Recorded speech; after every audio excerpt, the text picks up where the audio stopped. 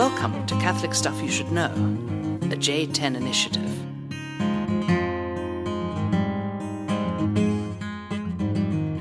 Are you ready to rumble? It's time for a double-double.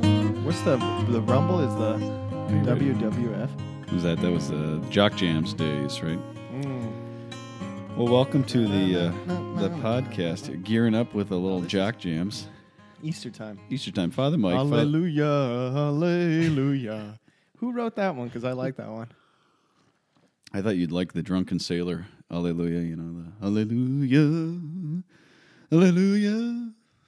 You know what I'm talking about? Yeah, No? yeah. So anyways, I do. I like that one. welcome to the podcast. I always have this vision of my mind of like, who's the person listening to this for the first time, and these like freaking weird introductions. And they probably Welcome to Catholic Stuff You Should Know. A J10. Well, they already heard that part. They already heard that. So yeah, here we are, and we're happy to be in Easter, aren't we? We haven't talked to them since I think it was Lent, and so yeah, happy Easter. He is risen. He is risen. Yep, and yeah, we're kind of just in the groove here, but it's starting to feel like spring here in Rome. It is. Yeah. I was just watching the birds. Watching the birds. We have these gigantic seagulls that swarm like. What's the other one? Prehistoric birds. Swallows are flying around. Swallows. I don't know. Are you a bird guy? Are you a bird watcher? No, I am a bird watcher. Oh yeah. I mean, I love watching birds, but I don't know names of them, and just like looking at them. I could tell a seagull. Yeah, they really are gigantic and really scary. I always think like, man, if one of those things comes after us. There was one down by the South Platte that I really liked, and I seen him once over by Rangeley. That blue heron. A seagull. You know that one? Oh, blue heron. Yeah, the great blue heron. Oh yeah. I mean, he's got the real long legs, big thing. Rangeley, Colorado. Well, maybe it was, I don't know, or Meeker, or somewhere out west. I think somewhere. I seen him out west. Well, you had a good Triduum, right? You were up in Milano. Yeah, I was in a parish in Milano. Yep. Shout out to all the folks in Milano. Don Walter, Don Davide. Don Davide. The young adults. We had a great crew of young adults, college students, and then those just after college who were working that made a retreat over the Triduum. So they were like staying at the parish and praying through each of the days, and it was fun. It was really fun to interact with them. We had pasta together, and you got fed by some nonna, right? Just she kept bringing out on Easter Sunday, until your stomach exploded. I just could not eat anymore. Yeah. But she says, "Hey, Pasqua, it's Easter, Father, it's Easter." Yeah. She kept feeding me all that food. Yeah, that's part of the thing. I almost exploded. Is that possible? If your just stomach explodes? Yeah. Well, Father Monsignor Glenn used to tell that story about he went to some big dinner. Do you remember this? His buddy got ordained, and it was down in southern Italy, and they walked out, and he said the old priest in his cassock was laying on top of his car just screaming because his stomach was so full. Oh, no. Just like, ah. Yeah, that's exactly it. That happens here every once in a while. But I tell you what, I went up to England, and it was the same thing. It was just like ale and Lancashire pies, and it was just like this hearty English fare, and I was just like thick. I didn't feel hunger like once for the whole week I was there. What's in the Lancashire pie? It's like our pot pies. Peach pie? No, not the Apple meat pie? meat pies. Oh, meat pies. Yeah, they do meat pies up there. So Ooh. I think it's like the pot pies you ate pie. growing up. You know, I love chicken pot pie. Chicken pot pie. Yeah, that's what it's like. And I had Deacon Jordan Dosh, and Deacon Michael Friedel, and Deacon Daniel Eusterman, our boy from Denver, and they gave us this bottle of Glenlivet for doing their canonical retreat. So they figured out the currency that we take is good gifts in bourbon, or I guess that would be Scotch. But Scotch. They made a great retreat. Those boys are ready to go. Eusty's getting ordained in I think 10 days, 11 days, which is exciting. So shout out to those guys, and then Michael Friedel shortly after that in Springfield, Illinois, and then Jordan Dosh I think is the final one. But all these guys, it's pretty exciting. You remember those weeks leading up to the ordination? I mean, it's just like I blacked out. You blacked out. I blacked out early. It's thrilling, but there's also a lot of chaos. I saw pictures afterward. Yeah. Somebody confirmed Someone told me I smiled that a lot happened during the ordination. Yeah. Well, my mother was recently commenting on how photogenic you are and how much I am not in light of recent occurrences. Right? We met the Pope. We met Pope Francis. Pope Francis on Thursday. which is a real honor, and I blew it again. So I'm 3 for 3 on meeting popes and just being an idiot all 3 times. So well, you have to describe it. It's not like you tripped and tumbled over him. Or I freeze and I can't even speak. And so we're sitting there, and we're in this place called the Alia Clementina. So we're up in the papal apartments. So if you're looking at St. Peter's, up on the right there, where the popes have lived for the last 100 years, but Pope Francis isn't living there. But that's where the papacy kind of resides, you know. So we're up there in this beautiful old hall, and there's, what do you think, 100 people? Mm-hmm. And we slipped into this crew thanks to John and Marianne Martin, our good friends, got us in. Thank you. We kind of felt like great. country bumpkins with a bunch of really important people. But I was like, can we go together? And you were like, and I was like, please. No. I wanted to. That was good. So we met together, and you get in this greeting line, and it's like the greeting line after Mass, right, where people are just, I mean, it's a long line, and you're right. supposed to say hello to the pastor. Here you're supposed to say hello to the Pope and then move on. You know, there's very little time. Oh, yeah. I mean, and so you walk up, and there's a circle around the Pope. So he steps off his chair, and you're walking in, but he's got his crew kind of all around him, you know? So the photographer taking photos of every 3 seconds, but I felt my body start to move as soon as I reached out to shake his hand, because the guy behind me was out of the physically moving me. He was moving me on, like immediately. I mean, they have to just keep, you know. Yeah, he's got the help. But you spoke to him, and what'd you say to Pope Francis? I said, good evening. Buonasera. Holy Father. Yeah. And it was morning, of course. I was trying to say Buona Pasqua. Buona It was like Pasqua. Happy Easter. Right. And I said, happy evening. Happy evening. And then what did I say? I said, thank you for your service to the church. Right. And here's a picture of our priestly community in Denver. That was a nice please touch. Pray for us. A nice surprise. Father Mike brought this photo, and he blessed it, and he kind of had this permagrin on, and because he just has to do this, like, I don't know how he does it with the photographs too. I mean, the Pope's got to do this, you know, from one engagement to the next. No, just man. lines and lines of people. So it was beautiful experience, and it was great to be able to meet him, ask his blessing, ask for his prayers. And it was very good. I mean, I don't feel like a super deep connection with this Pope the way that I did growing up. Pope John Paul II was like my hero and really brought me to Christ. And I was coming from a whole different place, you know, in life. And his like witness of hope, his writings were so meaningful to me that this was just like a huge hero in my life, right. You know. And since, you know, I've become a priest, I've come to Rome, I'm around a lot of these, you know, kind of important church people, and I have great respect for the Pope, and it was a real privilege and an honor to meet the successor of Peter, and it was kind of like honoring the office of the Pope, but I don't know him as well. I've been so busy with things that I haven't followed his work as well as some others have. But it was, it was really great. It felt very personal. It did feel personal, and I would echo the same thing. I mean, the word that I would probably put on it is just kind of ambivalence, I think. And it's actually become more acute since I've been over here. And so it was nice to just interact with him personally. There was a lot of grace in it, I think, for me to just see the office, see the man. He's old, you know, and it's crazy. It's this breakneck, crazy life. And so there was just like, there was some different things moving in my heart. And so I was really grateful for the opportunity, but it was a surprise, you know. And then what wasn't a surprise, of course, is that I blew it in all the photos that we took. So So we got Father John's got his eyes closed. So you got Pope Francis and Father Mike having this like intimate moment, and I'm like this like shadow figure in the background. In the first photo, I'm like Scarface in the background, and then the second photo, my eyes are completely blinked, and then my third one, I look like a psychopath, and I'm reaching out in my face. You're just like, what is going on in his face right now? So. Yeah, and then that ended up on Facebook almost immediately, thanks to Rose Rapp. No, you had your eyes closed. It wasn't the creepy one. It wasn't the creepy one. That one should be destroyed. So it's harder it's harder to destroy photos these days. But yeah, rose or wrap. And so anyways, that was great. We've had a great few weeks, and a little low on energy right now, trying to get this thesis done, but happy to be together. Been a lot of work happy to be kicking it back tonight and enjoying it. You know, I think people don't realize that.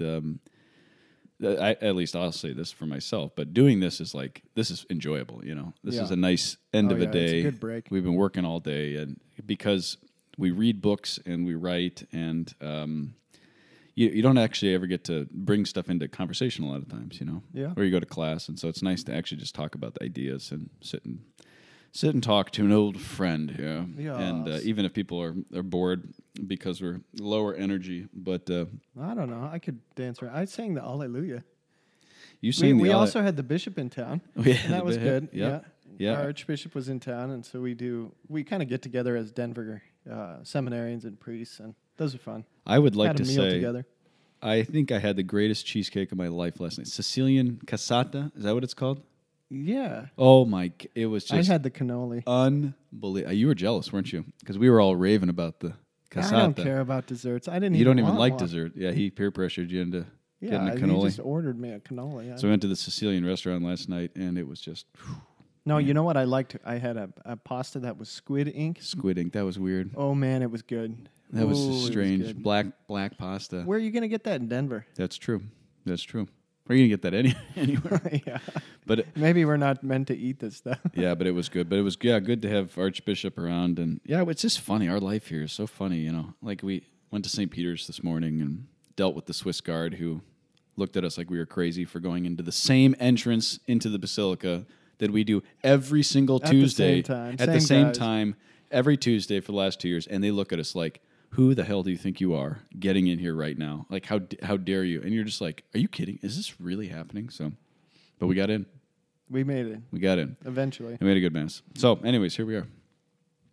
Are you going? Am I going? What are we doing? I don't know. What do you think? I'll go. You want to go? But you have to choose between. Okay, I threw him off today. Yeah. I said, let's have a little double double tonight.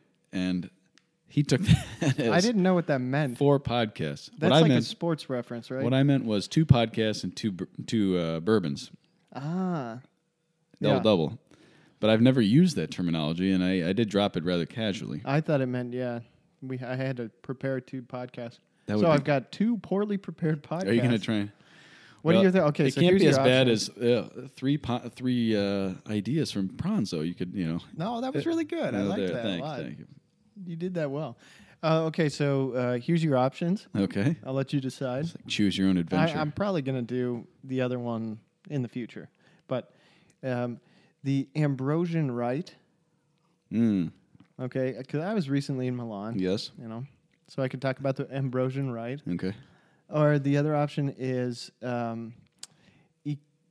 primitive Christian ecclesiology and 4Q 174. Oh my gosh, I love it. I have made fun of you about limited feedback about 4Q 521, but some of it was good. Some people love that one though. We were talking to somebody recently who was talking about that. Some people love the Dead Sea Scrolls. Oh, I would say I would like to hear about the Ambrosian Rite, seeing as you were in Milan just 2 weeks ago. Okay, that's Is that the one not as well prepared? Less prepared, but I see. No, it's good. It's still good. You just going. Last time you came in here with 8 books in your hand. Now you're just got a beer. No, I got books. Okay. I got a beer and I got a stack over here. Okay. Let me grab it. Okay, grab your stack. Yeah, I don't know if I'm ready for Dead Sea Scrolls yet. Give me a couple more drinks, and then I'll be ready you for love the Dead Sea Scroll. Who doesn't love the Dead Sea Scroll? Well, I get yelled at it's if like I remember. A party when people say Dead Sea Scroll. Everybody just gets so stoked. Oh man! I get yelled at when I get bored. They just get nervous. They get know. so excited. All right, time for a double, baby. Here's the double. All right, Ambrosian Rite. Ambrosian Rite. What do you know about the rites of the church? Oh, well, it's an interesting question. I didn't know much until I met Father Michael O'Loughlin. Uh-huh. Our favorite Olaf. He, because he's Byzantine, Ruthenian Rite. Ruthenian. And he's Catholic. and he made it very. I think he said to me, "There's 16 different rites." I got 23. 23 according to my different rites. research. Don't put that on him. That's me not remembering anything, having no short-term memory. Okay, so there's 23 different rites in the Catholic Church. And I think The Latin we've rite. talked about We've talked this about that a little before. bit, yeah. But the Latin rite, various what rites. what we think of our rite is RITE is just one of 23. Mm-hmm. Okay. Right. So they're all Catholic, meaning we're all in communion in terms of Orthodox teaching, and in under the leadership of the Pope as the first among equals in the College of Bishops, and liturgically the sacraments are the same. The teaching are the same. Our traditions of prayer are the same. These kinds of things. But there are particularities that are different, kind of like there's one thing called human being, and there's lots of different ethnicities. Right. And they have a lot of different cultures and traditions and all these things. And so the Ambrosian rite is kind of the culture, the church culture and ritual of prayer that comes or is identified with St. Ambrose, the Bishop of Milan, in the 4th century. And they trace a lot of the particularities of their style to the time of Ambrose, or kind of like a continuous tradition since the time of Ambrose. Okay? It's rather similar to the Latin rite, with a few different particularities for the Mass and for the liturgical calendar and some various things. So maybe just for somebody who's listening and saying, I don't know what a rite is, we're talking about the liturgy here, right? Kind of.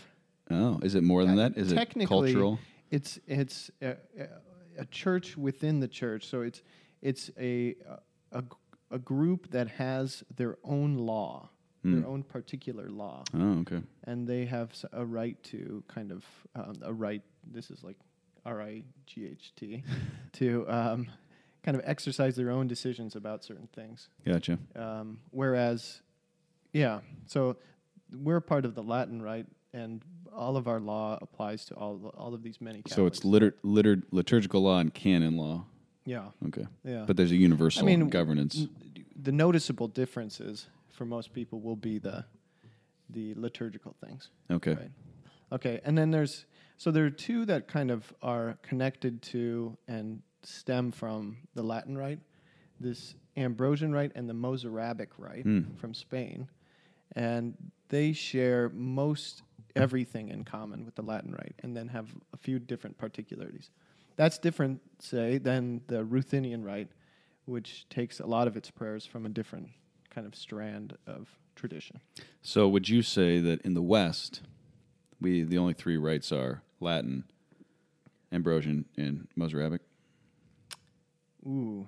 Because the East, I would say, is like John Chrysostom. So the liturgy of John Chrysostom, another. Yeah, I learned in Jerusalem. I mean, this is going to get me in trouble with Father Michael, probably. Okay. I don't know. Somebody. We tend to talk about the West and the East, and then in the East, we're talking about like Byzantine churches or kind of the Greek traditions. Right. That comes from a certain time in the history of the church when you had Rome and Constantinople as like the capitals of Christendom, and so there is like a strong tradition that there's some there was leadership exercised there that was really important or whatever, but a lot of these other rites in the Far East, I don't know, Middle East, don't really like us talking about Eastern West. Churches, Right. meaning Greek, Right. because they like the Maronites have a long tradition of being they've been connected to the Catholic Church forever, and they are Aramaic speaking for their sacred liturgy, and they have their own traditions from forever, and that was before the whole Greek phenomenon. There are other churches like that. So when I was in Jerusalem and you're meeting all of these different rites, they don't really like to be grouped as there's like the Western Latin rite, Mm-hmm. and then everybody else is kind of Greek. Gotcha. So Eastern, yeah, okay, you can kind of say that, But there's a lot more Eastern than just Ukraine, Russia, Greek. Yeah. yeah. Gotcha. And that can be said for the Egyptian churches too. Well, pardon my ignorance. Oh yeah, well here you go. This is Catholic stuff. I'm learning. I should know. That's you put the should, put the should tonight in Catholic stuff. Okay, so it is true that the Ambrosian Rite, the Latin Rite, and the Mozarabic Rite have been kind of connected with Latin language. A lot of doctrine, a lot of the history goes together. So that's true. Excellent. Maybe you could call them Western. Okay. Let's see. Where do you want to start? You want to start with a little bit of history, okay? All right. You good for history? I don't want to make this just like a lecture, but part of it is like you just gotta kind of get through the basics, right? Well, yeah. I wish I knew something, then I could help make it a little more dialogical. But I don't know anything about this, so all right. Well, I'm all ears. I am just so interested right now. I'm glad you're. Let us start with Saint Ambrose, all right, who followed an Arian bishop, Auxentius of Milan. Okay, at a time when a lot of Christians were Arian, this kind of heresy. We did a podcast on who punched Arius. You remember? A long time ago. At Nicaea, right? There, starting at Nicaea, there was like a real push to address this heresy, right. And that was in 325. So soon after that, you have this bishop who's Arian, and a lot of Milan was with him, and then Saint Ambrose comes along, or Bishop Ambrose at the time. Okay, so he was in kind of a battle with the empress at the time, Empress Justina, over the Basilica Church, the cathedral in Milan, right? Who gets to have it? Here you had this Arian. She was bishop. an Arian. She's an Arian. She's pushing for Arian control, and he's not Arian. He's Orthodox. And he was elected by the people, right? That I don't know. I think he was a catechumen when they unanimously Yeah. So he's a called defender. for him. Yeah. He's been picked as the bishop. Now he's in a fight with the empress who wants the basilica. And so he kind of arranges this coup. And here's a little clip from the Wikipedia page. Right. I think they take it from the Catholic Encyclopedia, as many things are with that. Okay, so St. Ambrose filled the church with Catholics and kept them there night and day until the peril was past. And he arranged psalms and hymns for them to sing, as St. Augustine reports. Okay. What is this? Here's the quote. Now, for the first time, antiphons, hymns, and vigils began to be a part of the observance of the church in Milan, which devout observance lasts to our day, not only in that church, but in nearly every province in the West. And the songs were sung after the manner of the Orientals, lest the people should languish in cheerless monotony. So you gather all the people. This is like just strategy for when you're bishop of, I don't know, not Milan, Colorado Springs. And you have the threat of Arianism. Gathering all the people and then just have them in joyful song throughout the... I don't know if this story... Well, it might explain the tradition of the Ambrosian Rite having its own music and having a very strong musical foundation. Ambrose wrote songs, and they're very special and important to that rite. But one of the kind of characteristic features of the Ambrosian Rite is that it has its own musical kind of tradition. It's pretty distinct. It's a little different. Their chant is different than Gregorian chant. It's kind of the Latin standard. And they also have lots of other hymns and sounds. When I was up there for the Triduum, I was impressed by this beautiful mix of different melodies and sounds that were just new to me. Kind of like an Eastern feel? Or just very unique, It did have this kind of Eastern mix, and it was just very beautiful. And not only were the songs different, but just like I was in a little parish, and it had a huge choir that was singing very beautifully. And you could tell that they had a long time of formation and just this expectation that music is very important for their churches. Okay, so beautiful tradition and start. Ambrose also kind of mentored Augustine. Is that right? Yep. Kind of rose him. So it's a good connection for us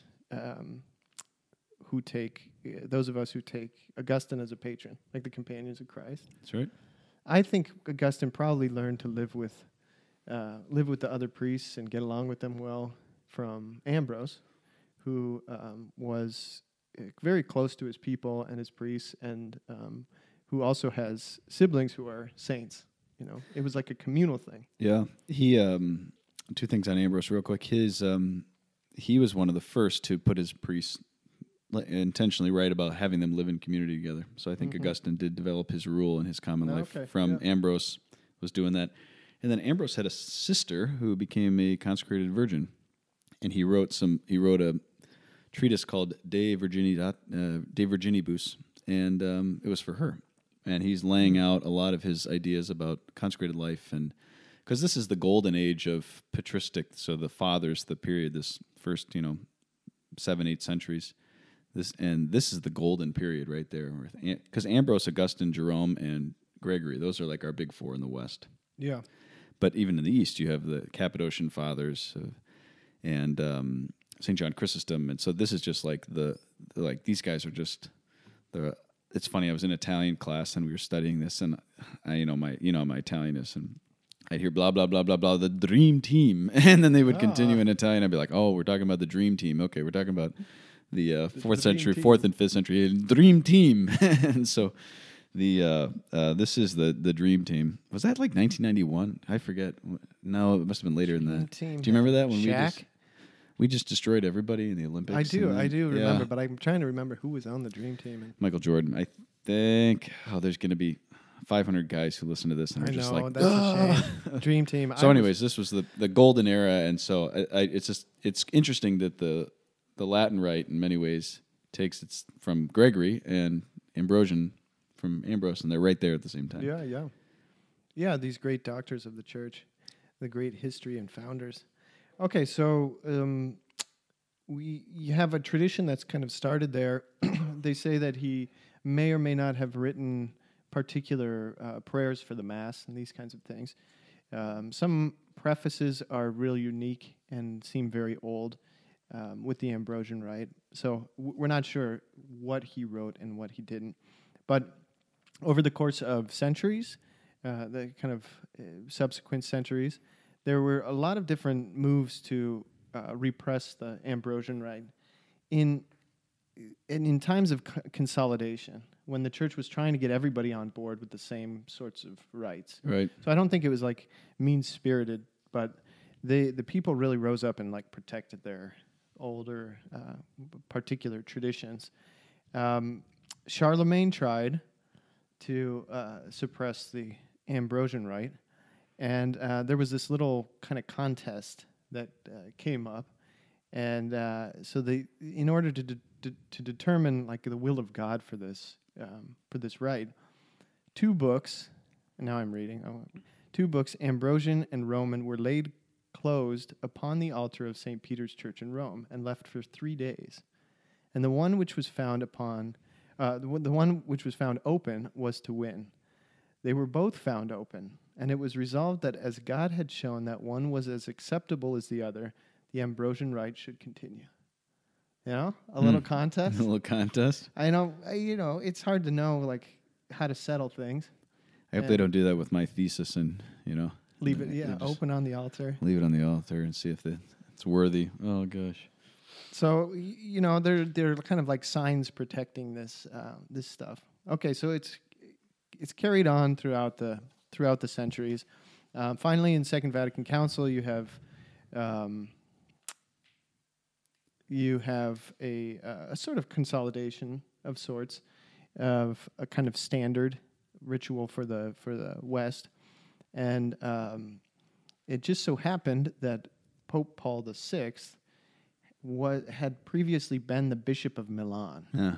So he went out of his way to protect the Ambrosian rite and made sure that they were not forced to change a whole lot of things. Now they do. When I was up there, the majority of the prayers are the Novus Ordo. It's just the same prayers that we're praying in the Latin rite, with the exception of a few minor differences. So they did kind of adapt the rest of the prayers of the church, and I think it's an interesting study of adaptation. But that's another. If somebody walked into the Duomo in Milan and ended up at a Ambrosian liturgy, would they be totally lost, or would it feel like the same basic form of the Latin rite, or is it just really like because like when I go to Father Michael's and kind of celebrate, it's just like that's entirely different. Totally different. Yeah. So, but this is more similar.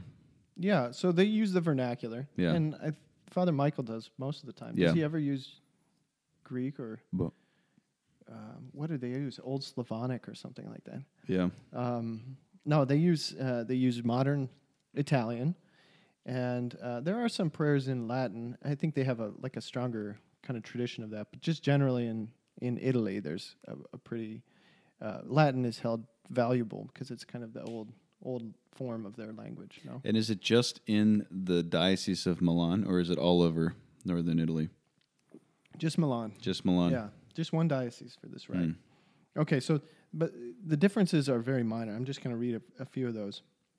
One, the principal celebrant blesses all the readers, not only the deacon. You like that? You keep talking about that. Yeah. Whenever a lector comes up, it could be a lay person or also the deacon or the priest who's going to proclaim the gospel, and they say "Benedicimi Padre." Benedicimi Padre. Me. So it's kind of like the little ritual that we have of the deacons asking the blessing.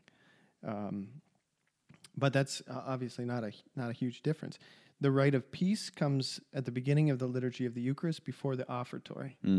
So just before the gifts are brought up, you have the sign of peace, and it seemed to be a pretty natural place. I mean, it's kind of controversial in our rite, right? The place of the sign of peace, because we have consecrated the Eucharist. And so here's Jesus' body, blood, soul, and divinity on the altar, and then you have the sign of peace, which can feel to a lot of people as something of a distraction. Now, we have reason for that, because the peace that comes from Jesus and his presence here is extended to the rest of the community. I'm thinking about my... I grew up in a Life Teen parish, and I owe my conversion to the Life Teen youth ministry, so I'm not making fun of it, but the sign of peace was just like wild. This is back when we'd all come around the altar, and it was just like oh yeah. Yeah, I mean, you had hundreds of people to... It's a love fest. Yeah. Everybody's got to greet everybody, and then you're just kind of like, oh, yeah, I didn't see that person or whatever. So, this is done at the time of the offertory. It's a time that's a little more free. It's done reverently on the altar, and I was concelebrating with other priests, and it's just as simple, I think, as the way we do it. But I got a question for you. This is a little non sequitur. Do you go right and then left, both with the awkward kind of double kiss thing, and then also at the sign of peace? Because you go right. I almost did a headbutt today into Archbishop Aquila, like just bam, just together, because what do we usually do? We go left in the United States, right?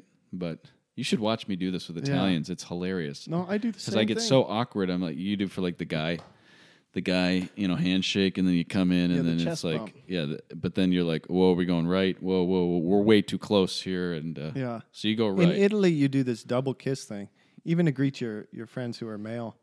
It's very strange. You have to learn it as an American. I have not learned it. If you go the wrong way, it's sort of like, oh, hey, there's your face. A little too intimate. Or you're headbutting your bishop at Mass. Okay, sorry. Distraction. No, so you go right. I got to go right. I feel that, yeah. You go right, and then you go left. Okay, so there's... they use the normal Eucharistic prayers. The first Eucharistic prayer, the canon, has a list of Roman martyrs, in our prayers. And they changed some of those saints' names to Ambrose and Saturnus and Marcellina, the sister. of Ambrose.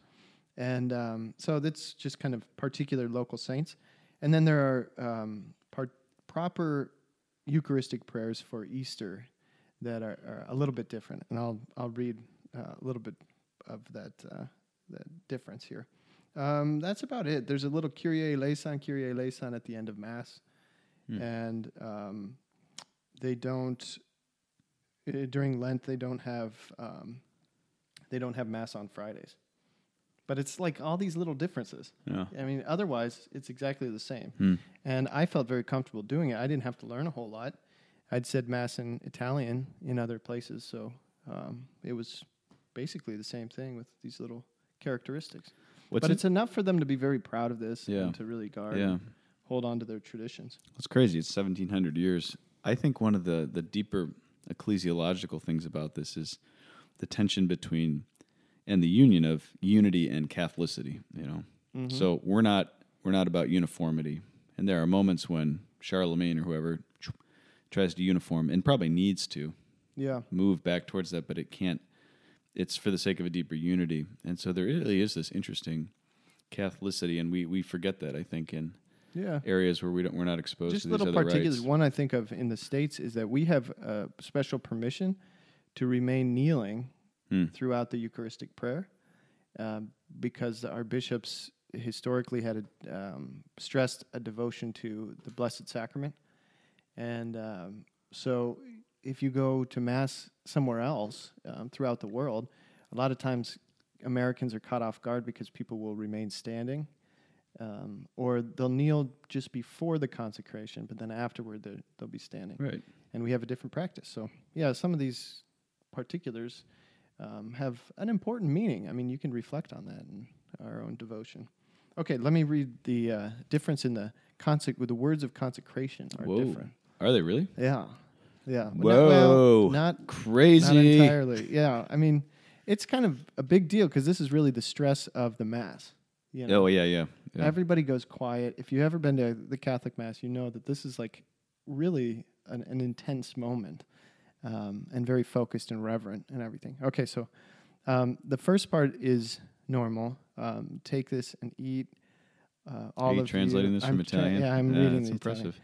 This is my body, which is given up for you. Then with the chalice, this is where it differs. Okay, take this and drink it, all of you. This is the chalice of my blood for the new and eternal covenant. Poured out for you and for many for the forgiveness of sins. And it continues. Okay, this is the proper parts of the words of consecration. Then he gave them this command: every time that you do this in memory of me. Preach my death, announce my resurrection. Be vigilant, be faithfully vigilant for my return until I come again to you from heaven. So there's this whole extra, it sounds like the Mysterium Fidei, right? Yeah, kind of combined, but then the Mysterium Fidei follows. So they've just kind of included that in the words of consecration. And the elevation of the chalice doesn't happen till after this little prayer. So, ogni volta che farete questo, lo farete in memoria di me, etc. No? Nice, very nice. You guys don't know Italian. Let me see it. Did that throw you off when you were celebrating with them? Yeah, I mean a little bit. I was questo. just kind of surprised, but yeah. So it's got the same part. I think it's probably good to just mention this if someone's like, "Well, wait a second. Whoa, how does that work?" The Church has the authority to Christ institutes the sacraments, including the Eucharist, but the Church has the authority to institute the form. So the form, the words of consecration, that's under the Church's purview. So, and the words will be the same throughout the world. Here you have the addition of a little bit. Yeah. So you can't change. Right. This is my body given up for you. That's what Jesus said. That's what we say. Now this is very different than like liturgical abuses, where things are changing. Example: my Easter liturgy this year up in England, not my beloved priest friend, Monsignor John Walsh, but a neighboring parish we went to. You're just kind of one of these old dogs, just kind of making it up, spicing up the Mass, you know? Oh, yeah. And I literally could not even focus. He wasn't even in the new missal. There was a translation difference a couple of years ago, and it was crazy. But this is not what we're talking about. No, that's entirely different. Yeah. No pastor can make up his Mass. Right. These are traditions that are, how old did we say? 1,600 years old. Right. Almost 1,700 years old. Right. And you see how minor they are. I mean, the continuity of the liturgy is impressive. The church has been praying the same things. We continue to pray the same things that we've been praying for a long, long time. Mm-hmm. Nobody's got the right to just make anything up. But there are, these little differences that are authentic and are authentically variable within the tradition of the church. Side note, Italian lesson for those of you learning Italian. The word gentile. Gentile. Means? It means, what, kind? Yeah, genteel, kind. That does not translate into English. That means Gentile in English. Yeah, it looks like Gentile. I crafted an email you have to explain yesterday to somebody, and it was circulated through a number of very important people in Denver. And I called someone a very gentile, a uomo gentile. I was trying to say, you're a very kind man. You've been very kind to me. But I said, you're a Gentile. And so everybody's probably laughing at how. He's Gentile. Yeah, it's almost pejorative. Gentile. Sometimes.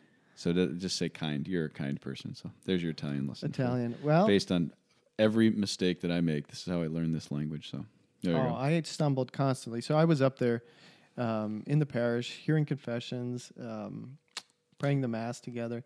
I didn't understand a lot of these confessions, but you get bits and pieces. And people are very excited to have a foreign priest because they know that he's not going to understand everything, Right.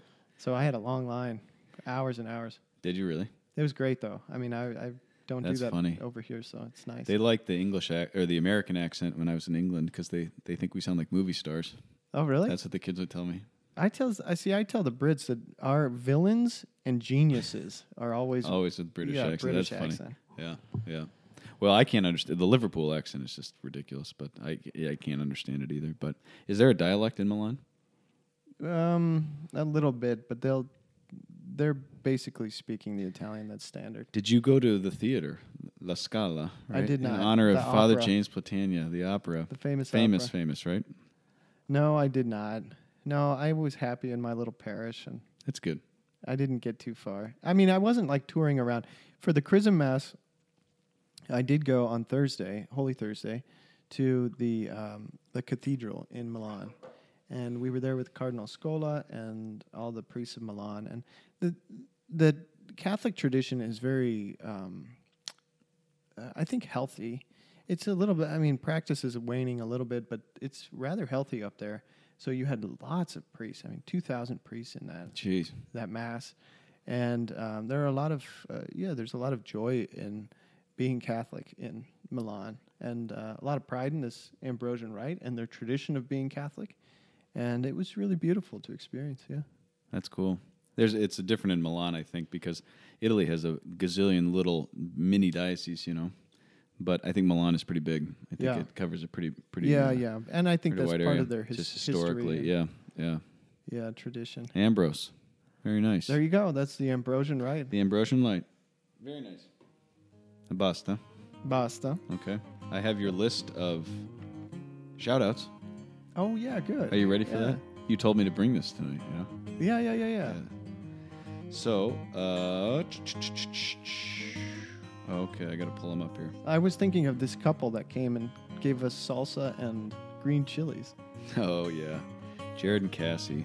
Yeah, Langhals. They're wonderful. So, Coming from New Mexico. Came from New Mexico. We had a delightful lunch with them. And it was fun to meet people, friends who were like, we dig New Mexico. We're excited to be in New Mexico. Oh, yeah. We got Cosmic Bowling on Wednesday nights. Cosmic Bowling. And she actually wrote me and said, I found beautiful. They got a balloon festival. She said, I found a bowling alley near Rome. You could go. And I was like, that sounds really sketchy. Well, she was really into the bowling, I guess. Into the bowling thing, Yeah, so anyways, that was great to have him, and your green chili is all gone, but it was a disastrous meal. I am a terrible cook, as you know, if you've listened to this podcast. I don't know why he's saying this. This is not true. What happened? Delicious. What happened on Saturday night, though? Well, the stovetop broke. First, the grill breaks. Oh, yeah, that's true. So the grill just works like, I got to go into the stove. Stove breaks. It just stops working. Oven is not working. The stove's not working. The grill's not working. How am I supposed to cook a meal? So it all worked out. We got it all. Oh, he did a great job. It was delicious. We didn't have the pasta. High stress, though. High stress. So yeah. So anyways, I'm sorry. No, that's okay. I better do this big one before. So we laid the smackdown on don't tell us to shout out your friends, and then we kept doing that. So people keep writing and saying shout out my friends. Sounds like you're about to do that. And I'm about to do that because there's several people here who did that who I'll probably do it for. But one last thing on Cassie and Jake and Jared. I corrected her, the bride, on her wedding anniversary. I don't think that will ever happen again. Oh, don't embarrass her like that. It was just like a mistake, but I wanted to. It's true. She figured it out pretty quick. She's so sweet. And he had it right. She's sweet. He had it right, but he kind of humbly just said, okay. Yeah. I'm sure it's May 24th. So it was great to have them here. Okay, Tim Danaher, Deacon Tim Danaher of the Order of Preachers in Washington, D.C. He was very adamant. Tim helps us with communications with email. If you're corresponding with us, you're at some point talking to Tim. He's a great, great help to us. But he said, Thanks, Tim. He said this is like a must shout out. And Tim gets whatever he wants, basically, for shout outs, because he's our guy. So he has a shout out to Kevin Sullivan and Taylor Colwell, 2 Georgetown grads who made the brave move of joining their local parish after graduation. Surprising to find 4 language communities: Latino, English, Creole, and Vietnamese. Vietnam, I don't know if I misspelled it. And remember that? Do you remember that with Gobel? I got in trouble for that, mispronouncing that. So 4 communities. The name is Sacred Heart on 16th Street, just up the street from the White House. Both guys serve as catechists, and they get their spiritual food from a Jesuit education, from Dominican friends, from attending a Franciscan parish, and last of all, diocesan podcast called Catholic Stuff. Oh, yes. So to those boys, it sounds like they're Taylor and Kevin, well-rounded chaps in D.C. Thanks for looking after Deacon Tim Danaher for us. Yeah, I appreciate absolutely. that. So that's the most important one for the day, as well as Cassie and Jared. So you got anybody? Those were mine. Oh, I mean, I'm sorry. I just read yours. Did you want to add any ones to your list? No. Well, no, because I'm just thinking about the young people, the young adults up there in Milan. But we met Charlie Sampson's friends. Right? I guess, yeah. Allie and Laura. You want to say shout out to them? Sure. And to Ellie's mom, who listens to the podcast now. They do these road trips. And Father Charlie Sampson, who's just such a great guy, right? Just like he's one of our favorites. Yeah, Father Charlie's doesn't wonderful. listen, but I think we've shouted him out before. Yeah. There you go. That's all you have on your list here. Making me do these cholerics. They just make me do all these things against my will. Lists. I have to make lists. I have to check off my lists. Litanies. And, litanies. So Ambrosian Rite, you kind of make me want to go to Milan, even though I got kind of freaked out in Milan last time I was there. It's just a big city. Rome's kind of a little city, you know? You're nervous about big city. Yeah, Milan is overwhelming. So, but I'm going to go back, experience the Ambrosian Rite. It's great. Yeah. Do it. I encourage you. If you can, I mean, look up some Ambrosian chant and songs. I think that's that's kind of their shtick, you know. That's their thing. So very nice. Honor them with the same. Very All nice. right. Well, Happy Easter, everybody. Coming back with this double tonight. Double. We'll see you in a little bit. Catholic Stuff Podcast at gmail.com. Thanks for listening, and hope you enjoyed it.